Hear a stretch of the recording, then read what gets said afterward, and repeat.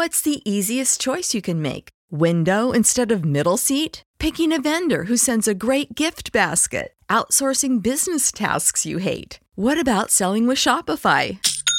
Whether you're selling a little or a lot, Shopify helps you do your thing, however you cha-ching. Shopify is the global commerce platform that helps you sell at every stage of your business. From the launch your online shop stage to the first real-life store stage, all the way to the did we just hit a million orders stage. Shopify's there to help you grow. Whether you're selling scented soap or offering outdoor outfits, Shopify helps you sell. Wherever and whatever you're selling, Shopify's got you covered. Sign up for a $1 per month trial period at shopify.com/try. Go to shopify.com/try now to grow your business, no matter what stage you're in. Shopify.com/try. Save big on brunch for mom, all in the Kroger app. Get 16-ounce packs of flavorful Angus 90% lean ground sirloin for $4.99 each with a digital coupon. Then buy 2, get 2 free on 12 packs of delicious Coca-Cola, Pepsi, or 7-Up, all with your card. Shop these deals at your local Kroger, less than 5 miles away. Or tap the screen now to download the Kroger app to save big today. Kroger, fresh for everyone. Prices and product availability subject to change. Restrictions apply. See site for details.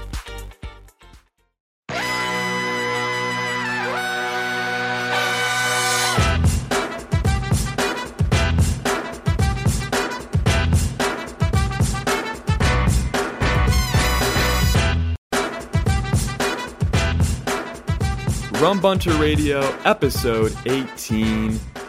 The Pirates have swept the Cardinals. They were no hit this week. The trade deadline is just days away now. We have a whole lot to cover tonight. Let's get it started by talking about some roster moves that happened earlier today throughout the week that have really made things interesting.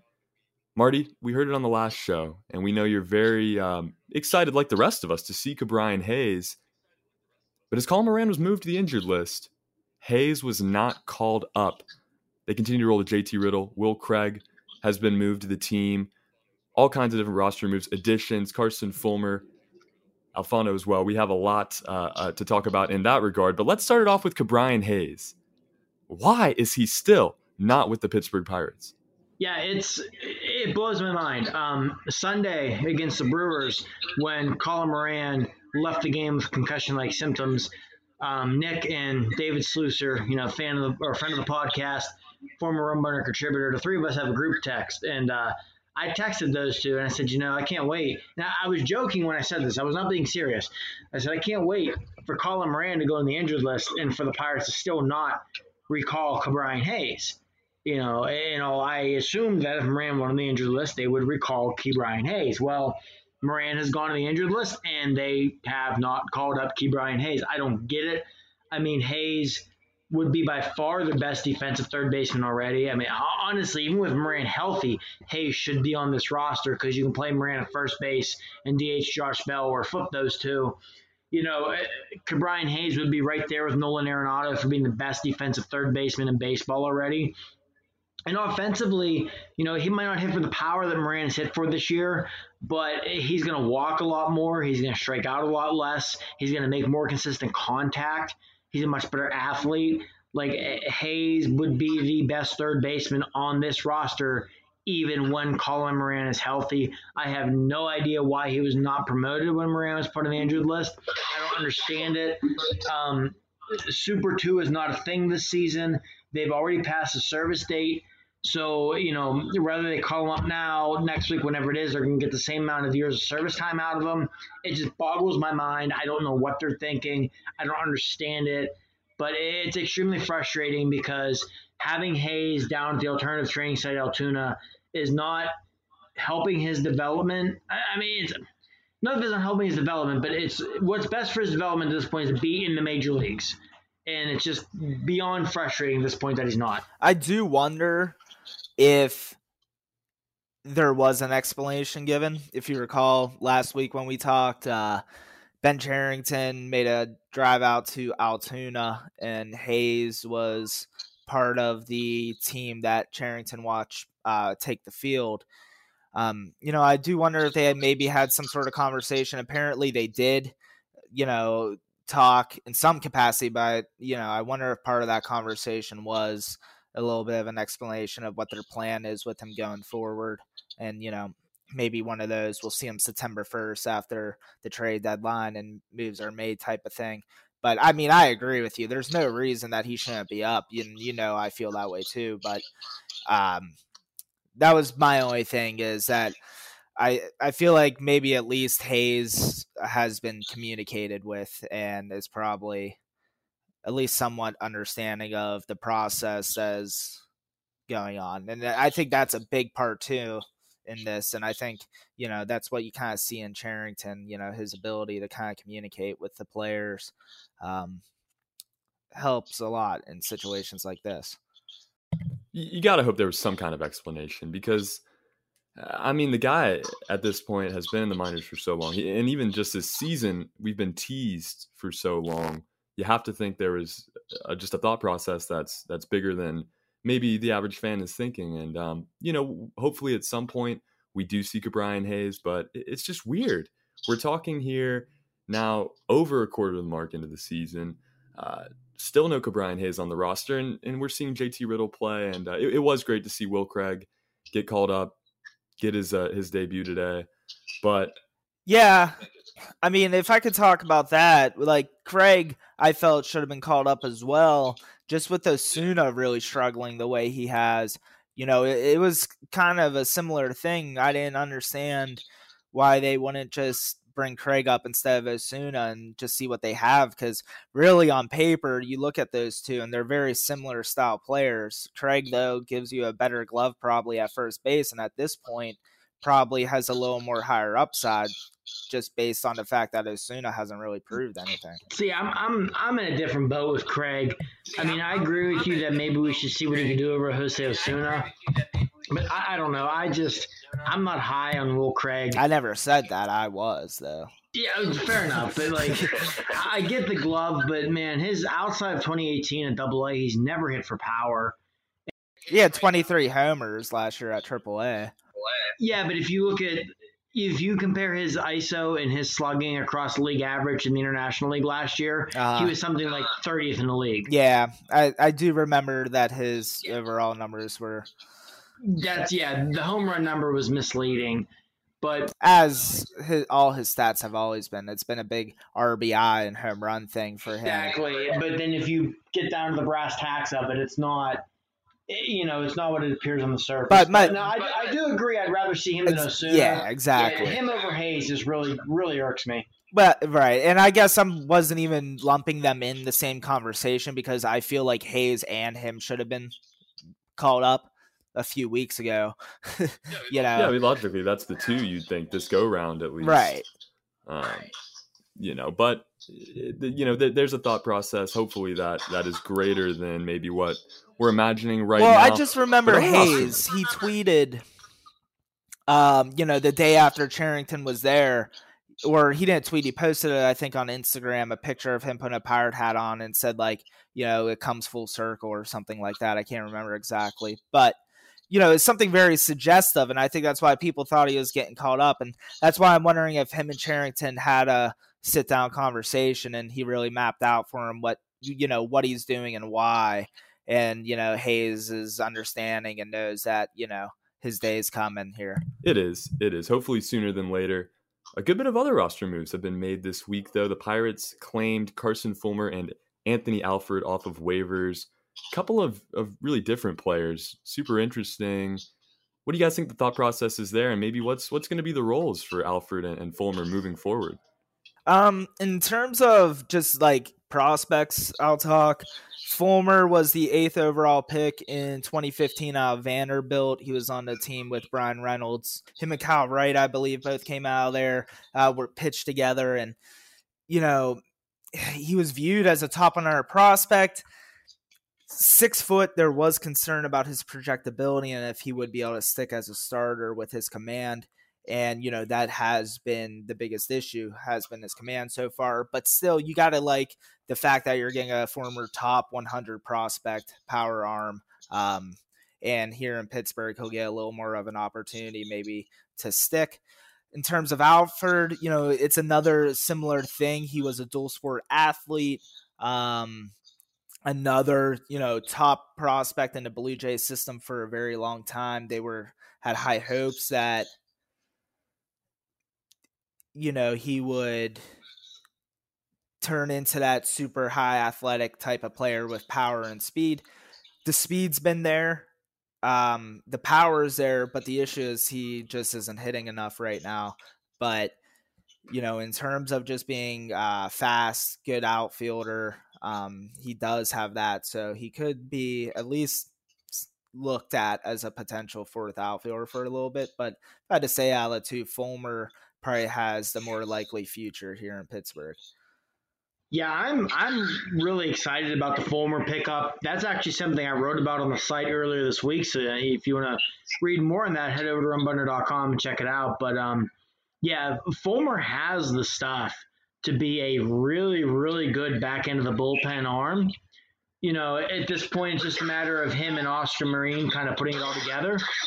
So we'll see what happens there. But I'm very excited about the Fulmer pickup. I would assume he'll be added to this roster sooner rather than later. I'm pretty certain he's out of options, so he cannot go to the minor leagues. He cannot go to the alternative training site. So I'm assuming we will see him.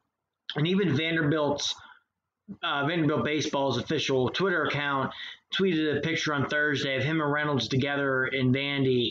And the caption was something like, back together again in Pittsburgh. So kind of hinting at the, Fulmer will be on this roster sooner rather than later. But as for Alford, we kind of talked about this off the air. And I wonder with Alford, we saw on Thursday in the doubleheader, Jarrod Dyson did not start in either game. And I do wonder if maybe they're preparing to move on from Dyson, rather it be a trade or otherwise. And Alford was potentially picked up as like a, hey, you know what? If we move on from Dyson and we're going to be starting Cole Tucker in center field every day, we need a fourth outfielder, and that's potentially why they made the move for Alford. And also with Alford coming from Toronto, obviously he's a player that Ben Cherington is familiar with and knows in and out. But between the two, I'm definitely much more excited about Carson Fulmer. Like I said, I really do believe that Fulmer has the potential to be a very good high leverage arm out of his bullpen moving forward. And I agree with what you're saying about Alford.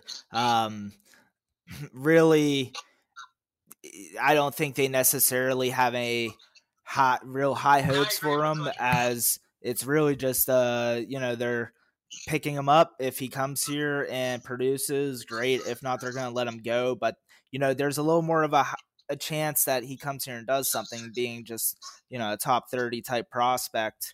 I like that they're aiming for at least younger players who, had a lot of perceived upside rather than some just blah veterans or, something like that, like we've seen in the past. Young players are going to be, key in this deadline, especially. A trade was made earlier this week, though. The Pirates traded cash and players to be named for Philadelphia Phillies right-handed pitcher Austin Davis. An interesting move. We heard, I guess, this week after this trade broke that, maybe Davis wasn't necessarily the best option. Marty, I know you had some friends, in Philadelphia telling you that this might not have been the best move, but what do you guys think about Austin Davis? What kind of role is he going to play with the Pirates? For those of you who don't know, and if you're a Pitt fan, don't hate me for this, I also write for Black Shoe Diaries, which is a Penn State website. And two of my good friends there who are diehard Philly fans, I have a group chat with them, and they messaged me about the Austin Davis trade. And my reaction was, who the hell is that? And they told me, well, he's a left-handed reliever with a career ERA over 5. I'm like, well, perfect. He's going to fit in great in this bullpen. And but I did some digging further. And again, this is something I have more about on the site that you can check into. But I can see where the Pirates are coming from. His fastball average last season was about 94 miles an hour, which for left-handed pitchers was in the 85th percentile in baseball. His spin rate on his fastball was in the 80th plus percentile. His curveball spin rate was in the 70th percentile. There's tools there to work with. I mean, obviously, you don't ever want to get your expectations up for a player who was designated for assignment and then you acquire for cash considerations and a player to be named later. But I can see where they were coming from in the acquisition of Davis. I'm sure we'll see him at some point this season. Just the way you churn through bullpen arms, and you got to think there's going to be trades with pitchers coming up in the next few days. So I'm sure we'll see him at some point in September. But while he has struggled with the Phillies, and I'm not saying he's going to come to Pittsburgh and turn it around or anything, he's got a good fastball. His strikeout rate is above league average. The spin rate on his fastball and his curveball are in the upper percentiles in baseball. So we'll see. There's some talent there to work with. And again, it kind of goes back to Alford and Fulmer. Like, hey, take a flyer on these guys, and if they work out, great. If they don't, it doesn't hurt you at all in the long run. And, it's a no risk potential reward type situation. It's the higher pedigree guys too, again, which I like. This Davis guy, it's he, like you said, he's got nice metrics. He's a 6'4" lefty. You don't find lefties throwing 94 miles per hour that much, in today's game still. So I think it's like you said, it's just another one of those taking a flyer on a guy, but it's another one that it's not just picking up a guy to pick him up either. Like there's actually something behind it. Like you said, seeing his spin rates and stuff. The other thing I'm just going to say is, and you kind of touched on is, we potentially could see a lot of roster movement over the next couple of days, and it just in general, we've seen a lot of roster movement in the last week. And so it really seems like it could be setting up for an interesting couple of days here as we get closer to Monday. Yeah, I've thought that too, with going out and getting Fulmer, getting Davis, getting Alford. You hear about the guys. Even the pitcher they picked up from the Giants too last week. Oh yeah, the Valdez, or I think whatever his name was. But yeah, it's like, it's like Cherington is setting up to have these bullets in the chamber where if he moves, say you move Derek Holland and that puts Nick Trapino into the starting rotation, so you need a bullpen arm, you have options. You move on from Gerard Dyson and Cole Tucker becomes your center fielder. You have Alford as your potential fourth outfielder. It makes sense with what we have heard, the names being tossed around in trade talks, Holland, Kella, Richard Rodriguez even. You can have bullets in the chamber ready to go to replace these guys. So I wouldn't be surprised either if this is Cherington getting ready for moves that could be coming in the next few days. I love these moves. It's almost like appetizers leading up to the day that we've all been waiting for, Monday, August 31st, the 2020 trade deadline. We've heard a lot of speculation. The one that interests me most, though, is developed a little bit more recently. Marty, you had an article on it this week. Trevor Williams' name has come to surface with the Toronto Blue Jays, as well as Chad Kuhl. Let's talk about this. Maybe who the Pirates are looking at in Toronto, and if this has got some substance to it here with Kuhl and Williams. Yeah, I mean, the Blue Jays won out on Thursday, and they acquired Taijuan Walker from the Seattle Mariners.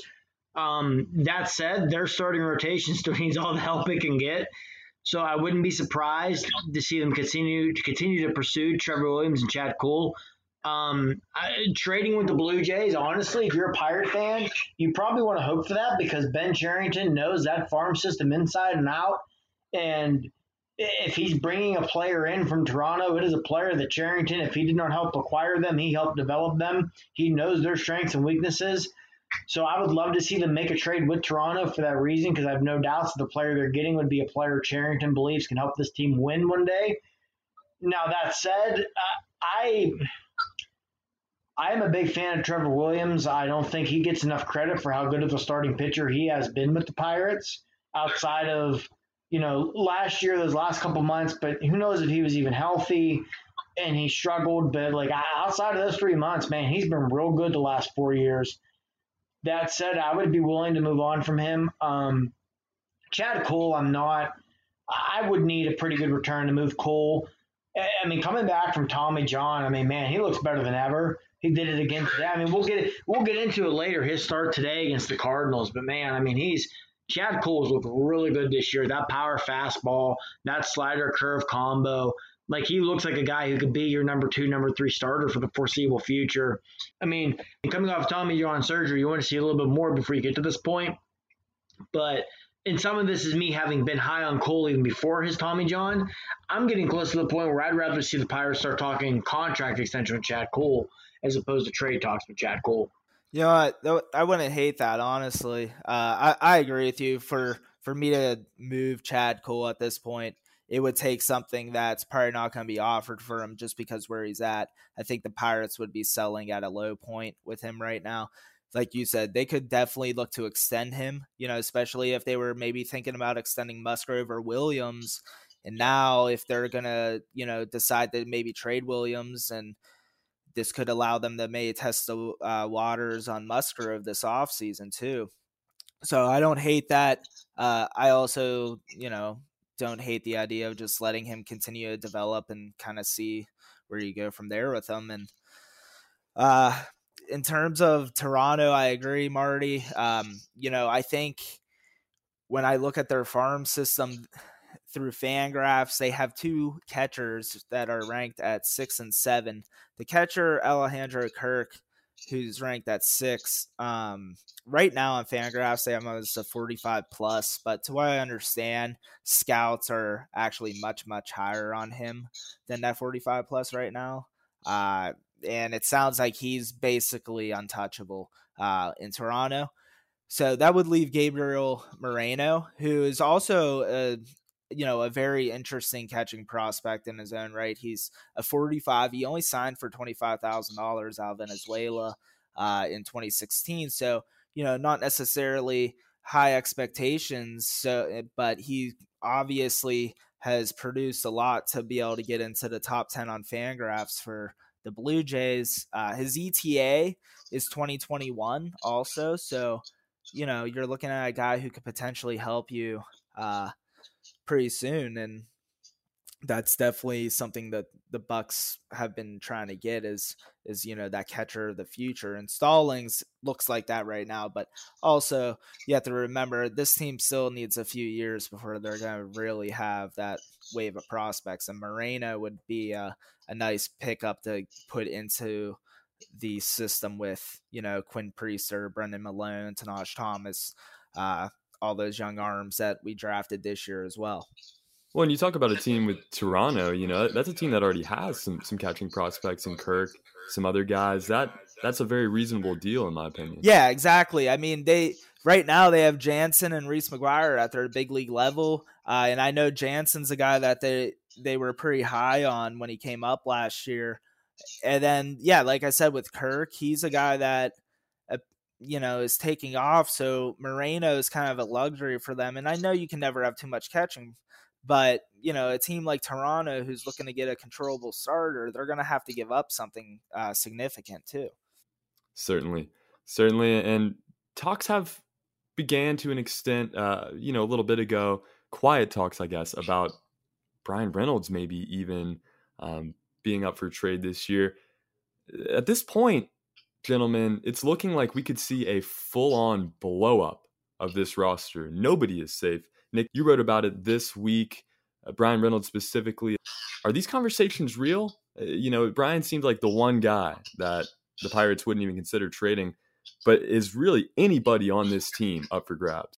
Yeah, it's super interesting because Ken Rosenthal was the one who I can't even really say he reported that, now I think about it, because he wrote a column and he was writing about the Cleveland Indians and how they might operate this year. And he randomly put this sentence in the last end of it about how Bryan Reynolds is another candidate who's presumed to be available. So presumed, that doesn't necessarily mean, like you said, they had talks, but I mean, also then why even say that, that you weren't even talking about the Pirates. So why put that in there? And Ken Rosenthal is, by all accounts, one of the best insiders in sports. So he doesn't just throw stuff out there to throw stuff out there. Usually when he says stuff, it's something that he, has confidence in. With that, I don't know if they'll trade Bryan Reynolds. I don't think they will. I think it's one of those, if they get blown away, they'll consider it. there's certain teams who need outfield help, like the Atlanta Braves or the San Diego Padres even. And they have the farm systems that they could potentially get a deal done if they wanted to. But I wouldn't count on that at this point. And like you said, just in general, they're looking like Mark Fanside of MLB.com reported that he had an NL exec said that Cherington's actually been one of the more active general managers, which shouldn't really be a surprise being one of the clear-cut sellers. But he said it really sounds like they're considering a lot of different things, and they could potentially blow it up. Whether that means trading a guy like Reynolds as well, or just, trading a handful of players like Williams and Musgrove and Richard Rodriguez. And, either way, you could call it a blow up. We'll just see how extreme it is. No, but Nick, I think, that's what this city needs. That's what this team needs at this point. And Cherington's been fully bought in on the blow up, on the just reset button from the get-go. And you mentioned it in the article. I think it took some time, for him to kind of discover what he's got all the way. It took a few months for him to see, reevaluate Josh Bell, evaluate these guys fully, so he can make the right moves come the trade deadline just here in a few days. And a blow up is necessary because the Pirates are hitting some team lows for the first time since 2015. There were no hits this week. They traveled to Chicago for the best of 3 series there, and they were swept again. Very interesting, guys. Sweep against Cleveland, you get swept there. You sweep the Brewers at home, you go to Chicago and get swept. Today they took the doubleheader in sweep fashion against the Cardinals. But let's talk about the Chicago series. Let's get right into the no-hitter. I mean, this was, I think, the low point for this team. Hopefully, we couldn't channel Jose Tabata to come in. He broke up the perfect game, but maybe he would have come along and gotten a bunt base hit or something for this. He wasn't there. Lucas Giolito does it. First White Sox to ever throw a no-hitter with 10 or more strikeouts. Just a dominant performance. The bats were cold. What are you guys' takes on that game, the no-hitter, and really the series as a whole? Fun to see Chicago. I would like to say that game on Tuesday night, after the second inning, I tweeted and said Lucas Giolito is throwing a no-hitter tonight. You did, yeah. Yeah, his stuff, it was a combination of how good his stuff looked and how just horrendous the Pirates looked at the plate. Yeah, it was in the second inning, I called it. I say he's throwing this no-hitter. And had he not just had whatever it was that caused him to throw that 4-pitch walk to Egon to lead off the 4th inning, man, we would have been looking at a perfect game. But no, I mean, Giolito is one of the best pitchers in the American League. Like you said, Trey, that White Sox team, man, they're a lot of fun. They're exciting. That lineup is ridiculous, and that lineup's going to be ridiculous for a long time. So I think you just really saw that series, to me, more than anything, showed how far the Pirates have to go, because the White Sox are one of the best teams in the American League. They're a team that legitimately could win the World Series this year. And in both of those games, the Pirates were totally overmatched. If you looked at their lineup against the White Sox lineup, it was just like looking at a Major League lineup against a AAA lineup. They have a long way to go, and I think that series showed it. But, it is what it is. It's part of a rebuild. And they did it the correct way, the White Sox. They did. They traded Jose Quintana. They traded Chris Sale. Yeah. Shout out to the Chicago Cubs. Thank you for being stupid enough to trade Eloy Jimenez for Jose Quintana. I mean, imagine Appreciate it. Thank you. Thank goodness they didn't make that boneheaded trade for Shields a few years ago, or they would have been – that team would be unbelievable. Man, could you imagine Fernando Tatis in that lineup? I mean, you can – between him and Timmy Anderson, slide one over to second base. Ooh, baby. Right. Moncada at third, just unreal. But that's my point. The Pirates don't have that. They might now. They might have some guys, who could be good players. It's not like they don't have good prospects, but patchwork isn't going to make this team all of a sudden win, and they're not going to start spending. So this is going to be the way they do it. In game one there, there's a lot of negatives to take away, obviously, but Nick Tropiano comes in and looks just stellar. 4 strikeouts in 4 innings, didn't allow a run. How about the kid coming up and getting in there in such a crazy, intense game and really performing? Yeah, that was good. To see him first time out,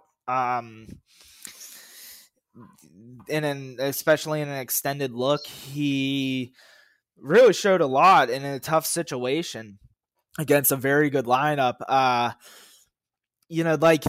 Everyone's talking about a splitter, and I don't know if this is something that is new for him. I haven't read or heard anything about it. I'm not quite sure why all of a sudden his splitters become so effective, but I haven't looked into it. But I mean, he definitely, maybe getting out of the American League will help him some, and we'll see what we have in him. But it was definitely a good first appearance and made me think, hey, you know what? Let's keep him around for a little bit.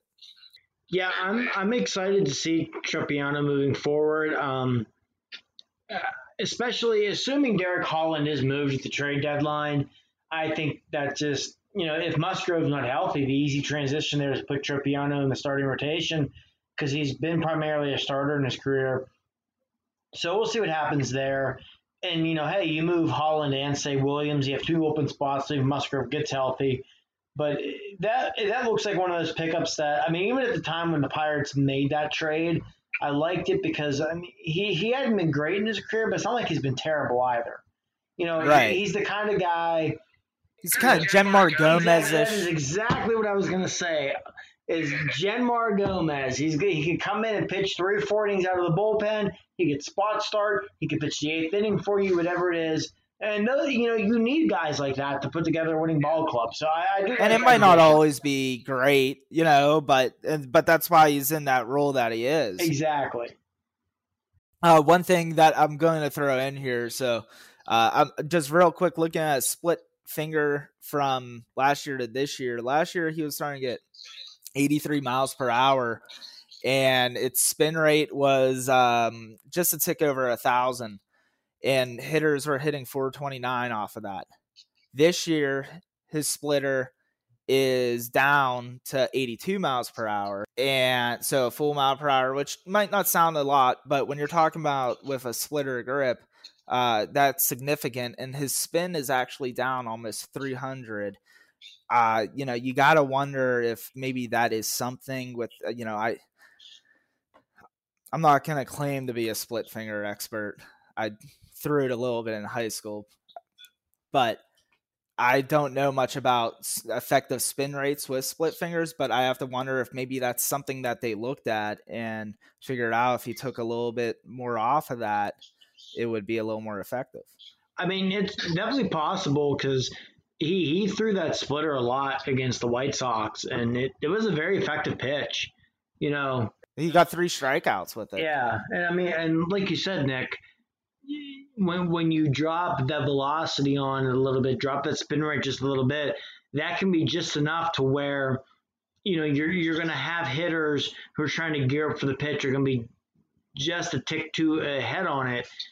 If they're, a split finger acts as a changeup, really. So whenever it's falling out at the bottom there, if you're getting a little bit ahead of it because you're expecting it to get there quicker and have less movement, it's going to get you in trouble. So you got to wonder if the less spins making it drop more, so they're not getting the barrel on the ball anymore because it's disappearing out of the zone basically.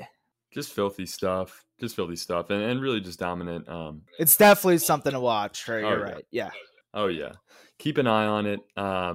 Nick Tropeano coming in, doing great work. The Pirates did get no hit though. Really, really, really weird. No fans in the stands for the no-hitter. You could tell the energy was still there, but it was just odd. It didn't feel right. And Nick, I think we need to get those high school numbers when we get the chance. I want to see that ERA.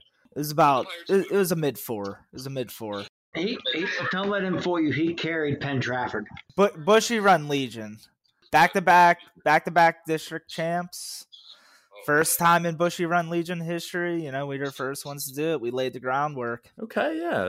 We're going to need proof. But we'll believe you for now. I hear a lot of it had to do with that coaching staff, but I'm just throwing that out there. Especially the guy who kept the book.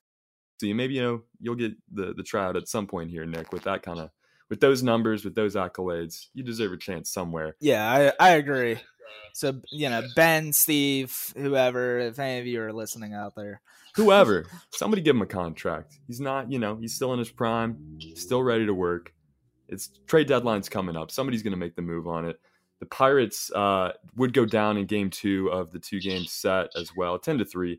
Not a very interesting ball game, but they got a hit. You know what? It was it was something there on Wednesday. And they didn't wait either. First pitch of the game, Cole Tucker was making sure there was not going to be no hitter on Wednesday. Not a chance. Out of the gates, the Pirates fell. White Sox improved to 19-12. Pirates came into Thursday at 7-19, but a doubleheader with the St. Louis Cardinals gave them a chance to improve on that, and they did. In game 1, it goes to extra innings to the 8th inning, which is just a little bit weird. But a 3-run spot coming in the top of the 8th, off of just some small balls, some really nice hits. We saw Kotuk drive in the go-ahead run. A little bit of a scare there in the bottom half, but Rich Rod gets out of it, picks up the save. Chris Stratton gets the win. But I think the story of game 1, like we mentioned a minute ago, Chad Kuhl coming out and looking dominant. He went 6, allowed just a run, only had a strikeout. Good stuff from Chad Kuhl there in game number 1. Yeah, I really, really like what we have seen from Chad Kuhl this season. I think he's really starting to round into form. I mean, the pitcher we saw in 2017 and the pitcher we saw in 2018 were two totally different guys. But with that power fastball, that slider curve combo, he looks like he's really starting to put this all together. And, man, it's exciting to see. I think Cole's a guy who could really be, number 2, number 3 type starter in this rotation for a long time. And it's, so far this season, that curveball spin rate, it's in the 88th percentile in baseball. The fastball velocity is in the 77th percentile. His strikeout rate is well above league average. And that's even with only having, 2 or 3 total strikeouts his last 2 starts.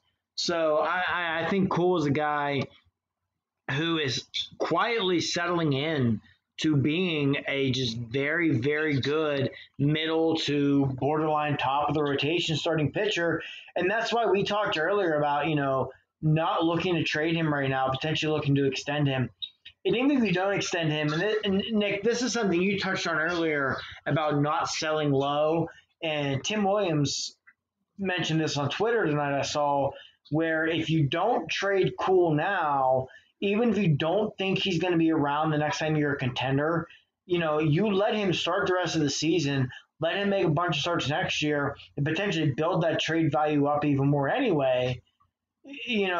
Holding on to him does you a lot more good than bad. And I loved what we saw from Kuhl on Thursday against the Cardinals. I mean, he was in control of that game from the start. He had a little bit about with the control, walking 4 guys in 6 innings. But, man, the Cardinals never scored any balls up against him, really. And I just thought he controlled that start from the get-go. Yeah, that's what I was trying to say earlier. Cole is, you probably could get a decent package for him right now just because he's a starter. He looks like he's got pretty good stuff. Everyone does know that. And he's got 2 more years of control. But that's not necessarily, in the trade market today, we hear a lot about the control, and that's where the value lies. But a guy like Cole, who's still proven his health and continues to, like Marty keeps saying, he continues to look better and better, closer to a top of the rotation type arm. If you get him to be a number 2 type arm, teams aren't going to necessarily be worried about control. And if you have him at next trade deadline, he still has a season and a half of control anyhow. So you're not going to lose much by holding him for, a calendar year or so. No, and just such a good clubhouse guy too down the stretch. If that's the case, once Priester. Right. I honestly would love to extend him. Like I said earlier, I'm very much starting to get into that boat of let's start talking contract extension. If Cole pitches strong here over the course of the last month of the season, gives you 4 or 5 more good starts, looks healthy, let's start talking contract extension with him. I like it this offseason. I like it.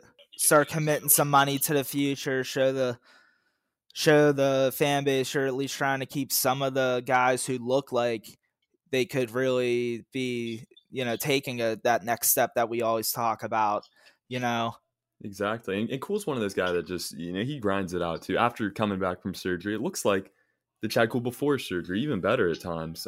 Great to see. Brian Reynolds and Jacob Stallings broke it open in the 8th inning. Jacob Stallings, man, this kid keeps hitting up to 328 after game 1. Swinging it better than anybody on this team. Great to see. But the story of the day on Thursday was the arms in both games. Cody Ponce dominating, not allowing a run, couple of Ks. He went 5 2/3. Have to go 5 still in a 7-inning game to get the win. He picks it up. How about Cody Ponce, man? This kid could really have a future in the starting rotation, the bullpen, wherever. He looked excellent on Thursday. I like Ponce. The thing that I liked about him the most was his fastball seemed to have pretty good velocity throughout his whole start. It dipped down a little bit in the middle innings, but it seemed like after the extended inning there, he got some of his arm strength back. And, it was good to see him sitting around 93, 94 miles per hour.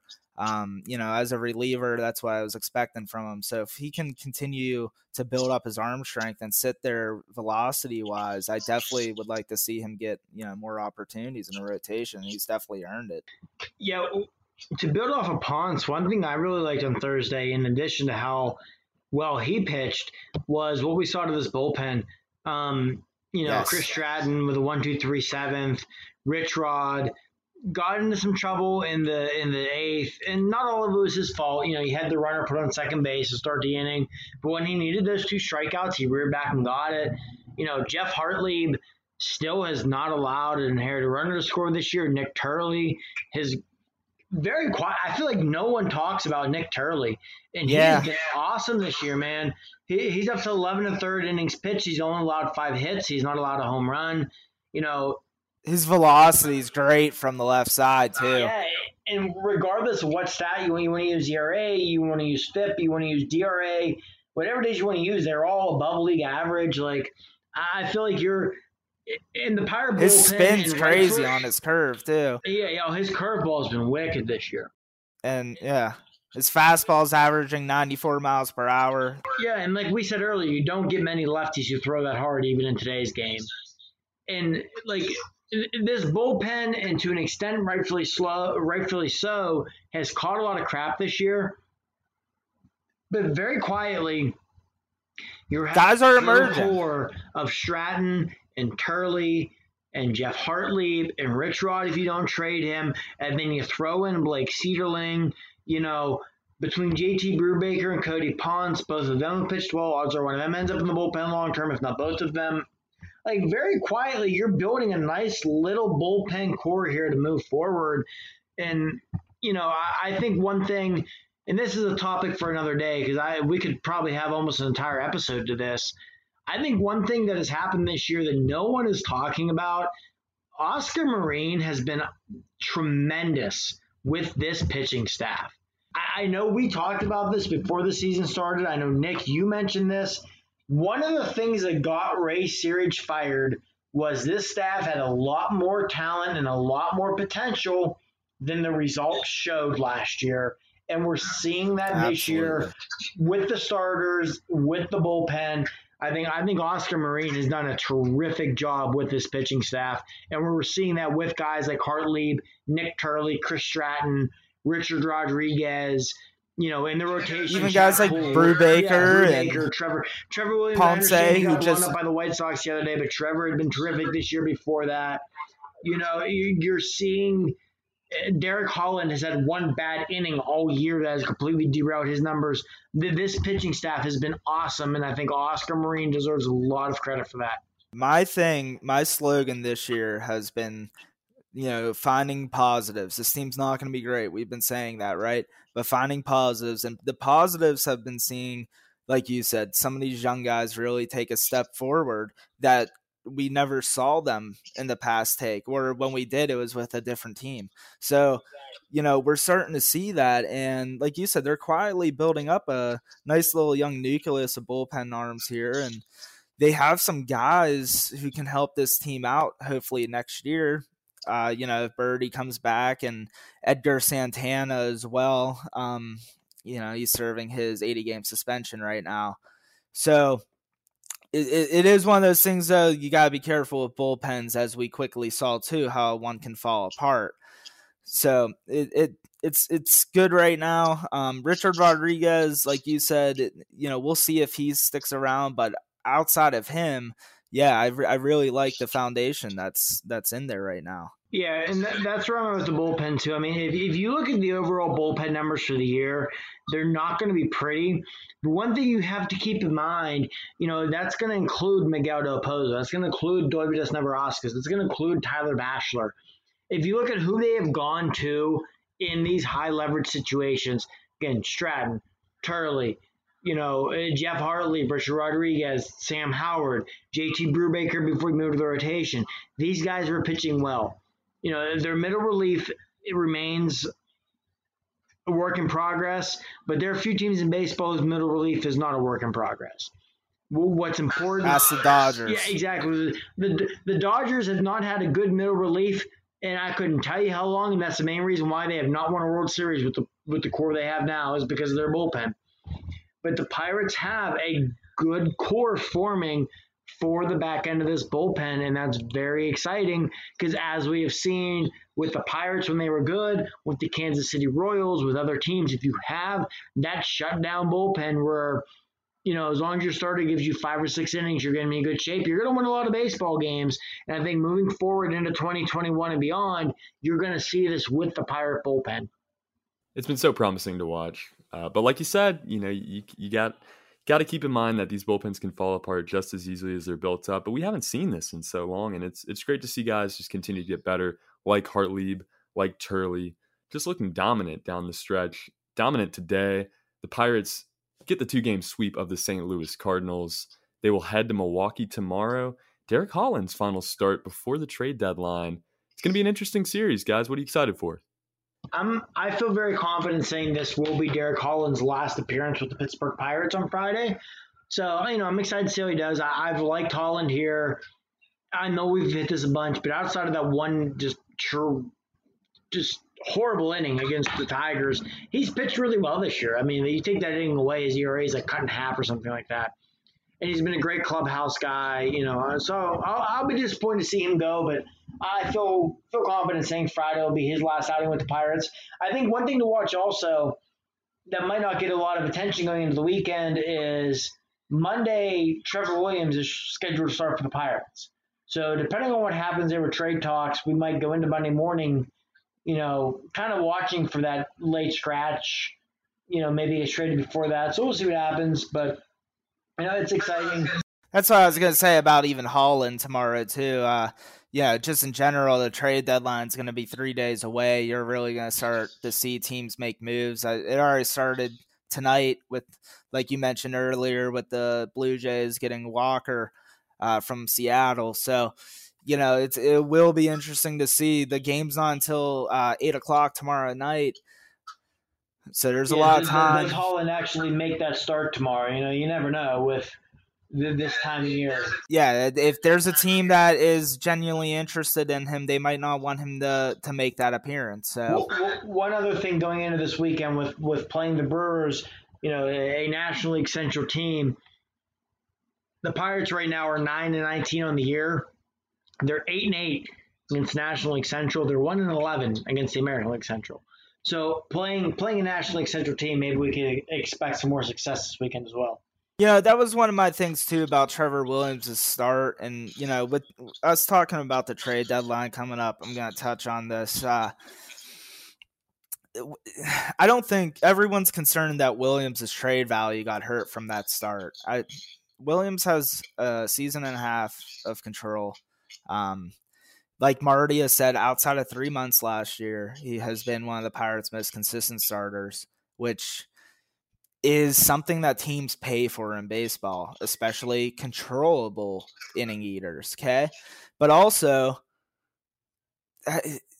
that game was against a team he's never seen before from a different division, I doubt the Pirates have a ton of information on those guys, and in a weird year, and with those guys being a lot of young talent from the minors, like I don't think any team's going to read too much into one bad start from Trevor Williams when they're potentially trading for a number 3, number 4 type starter for their next season and a half. That's all I'm saying.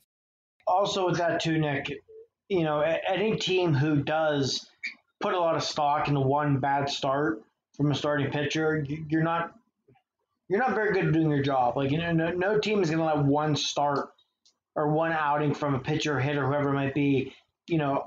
Yeah, it's different if you're getting a rental. You know, if you're worried that, okay, something doesn't look right, we might want to back off because it's not worth it. But when you're talking about a guy that you're going to be getting for an extended period, you're not trading for what he might do for you in the next 3 starts, but just in general, what he can do for you in your rotation. And I was going to say precisely, you're trading for what he's going to do for you the rest of this way and next year. So again, you're not, like you said, Nick, you're not going to be as worried if there's some red flags in a start or two. Teams know they're not getting an ace. It's not like, you know, or anything like that. They know who Trevor Williams is at this point. You know, one bad start isn't going to affect it. We're not going to be getting, you know, elite prospects here. We're going to be getting, you know, 40, 45 value players who, you know, we hope we can develop. So it's one bad start isn't going to affect much here. You know, it's like what we've been saying about Derek Holland too. The one bad inning, it can't be the determining factor. And, you know, to add on to that too, if a team is so timid about one bad inning or one bad start, probably also too timid to really give you a fair deal in return. So I also, think you probably can find any pitcher who will be traded that had one bad start this year. Exactly. You know? Exactly. What you have to keep in mind too is, you know, typically by the trade deadline, you know, these guys have 20-something starts under their belts. So 1 or 2 bad starts are not going to derail your numbers for the year like they're going to do this year either. And then that's something I feel like a lot of people probably aren't keeping in mind right now. Oh yeah, it's a weird season. It creates just oddities in every way that you look at the game, especially with numbers, because guys' numbers are inflated or deflated. They just look weird at times because of how weird this season is naturally. For guys like Williams, I think it's almost, you know, teams are just evaluating what they know, and they know that maybe one bad start isn't Trevor Williams. But it's going to be so interesting to see. And like you said, we might not even see Derek Holland start tomorrow night, just depending. So much is uncertain right now. A lot is going to happen over these next 3 days, and it's going to happen at weird times. We know you guys, you know, maybe aren't going to get the information right as it comes, and that's why we are here. Rum Bunter Radio has you covered, guys. All weekend we're going to be popping up with emergency episodes as trades are made. Just keeping you informed. So much content on the website right now as well. Rumbunter.com. You can find the full 2020 trade deadline preview written by Noah Wright, regular here on the podcast. Marty and Nick both have oodles of articles out right now, as well as the rest of our staff, fully covering this trade deadline because it's going to be an active one. It's going to be an exciting one, and one that could set up the Pirates for the future to come here, depending on how things go on Monday. It's been a packed episode of Rum Bunter Radio. We're going to have a whole lot to talk about come Monday and over the weekend as well. Be sure to check it out, guys. The Pirates get another sweep. This time it's the Cardinals. I know that one is going to maybe make Marty feel a little bit better, even though Ke'Bryan Hayes is still not on this team. At least the evil empire has been taken down. Exactly. The St. Louis Cardinals are the epitome of evil, the epitome of everything that is wrong in this world. So anytime the Pirates beat them, especially sweep them in a doubleheader in St. Louis, I love it. The Jolly Roger is flying high right now. Put it on the arch, baby. Put it on the arch. It is on the arch right now. Hopefully this hot streak can continue into Milwaukee. We will see. We're going to recap that series as well as preview the week coming up and give you a full recap on the trade deadline the next time we meet. But that is all for this episode of Rum Bunter Radio. For Marty Leap and Nick Caporoso, my name is Trey Yanity. As always, you can find us on Apple Music, on rumbunter.com, fansided.com, Spreaker.com. There's all kinds of ways to listen, guys, as well as social media. Hit us up on Twitter. You can find our articles there as well, and any content you guys need as we get closer to the big day on Monday. Free Ke'Bryan Hayes, please. It is time. Have a good week, everybody. Let's go Bucks.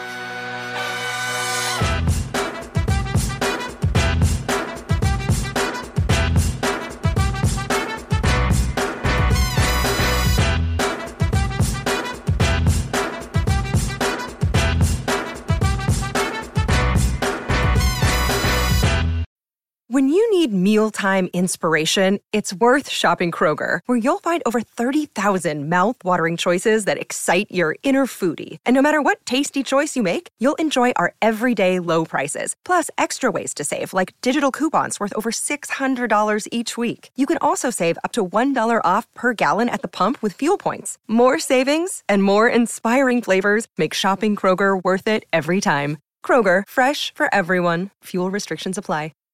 Save big on brunch for mom, all in the Kroger app. Get 16-ounce packs of flavorful Angus 90% lean ground sirloin for $4.99 each with a digital coupon. Then buy 2, get 2 free on 12 packs of delicious Coca-Cola, Pepsi, or 7-Up, all with your card. Shop these deals at your local Kroger, less than 5 miles away. Or tap the screen now to download the Kroger app to save big today. Kroger, fresh for everyone. Prices and product availability subject to change. Restrictions apply. See site for details.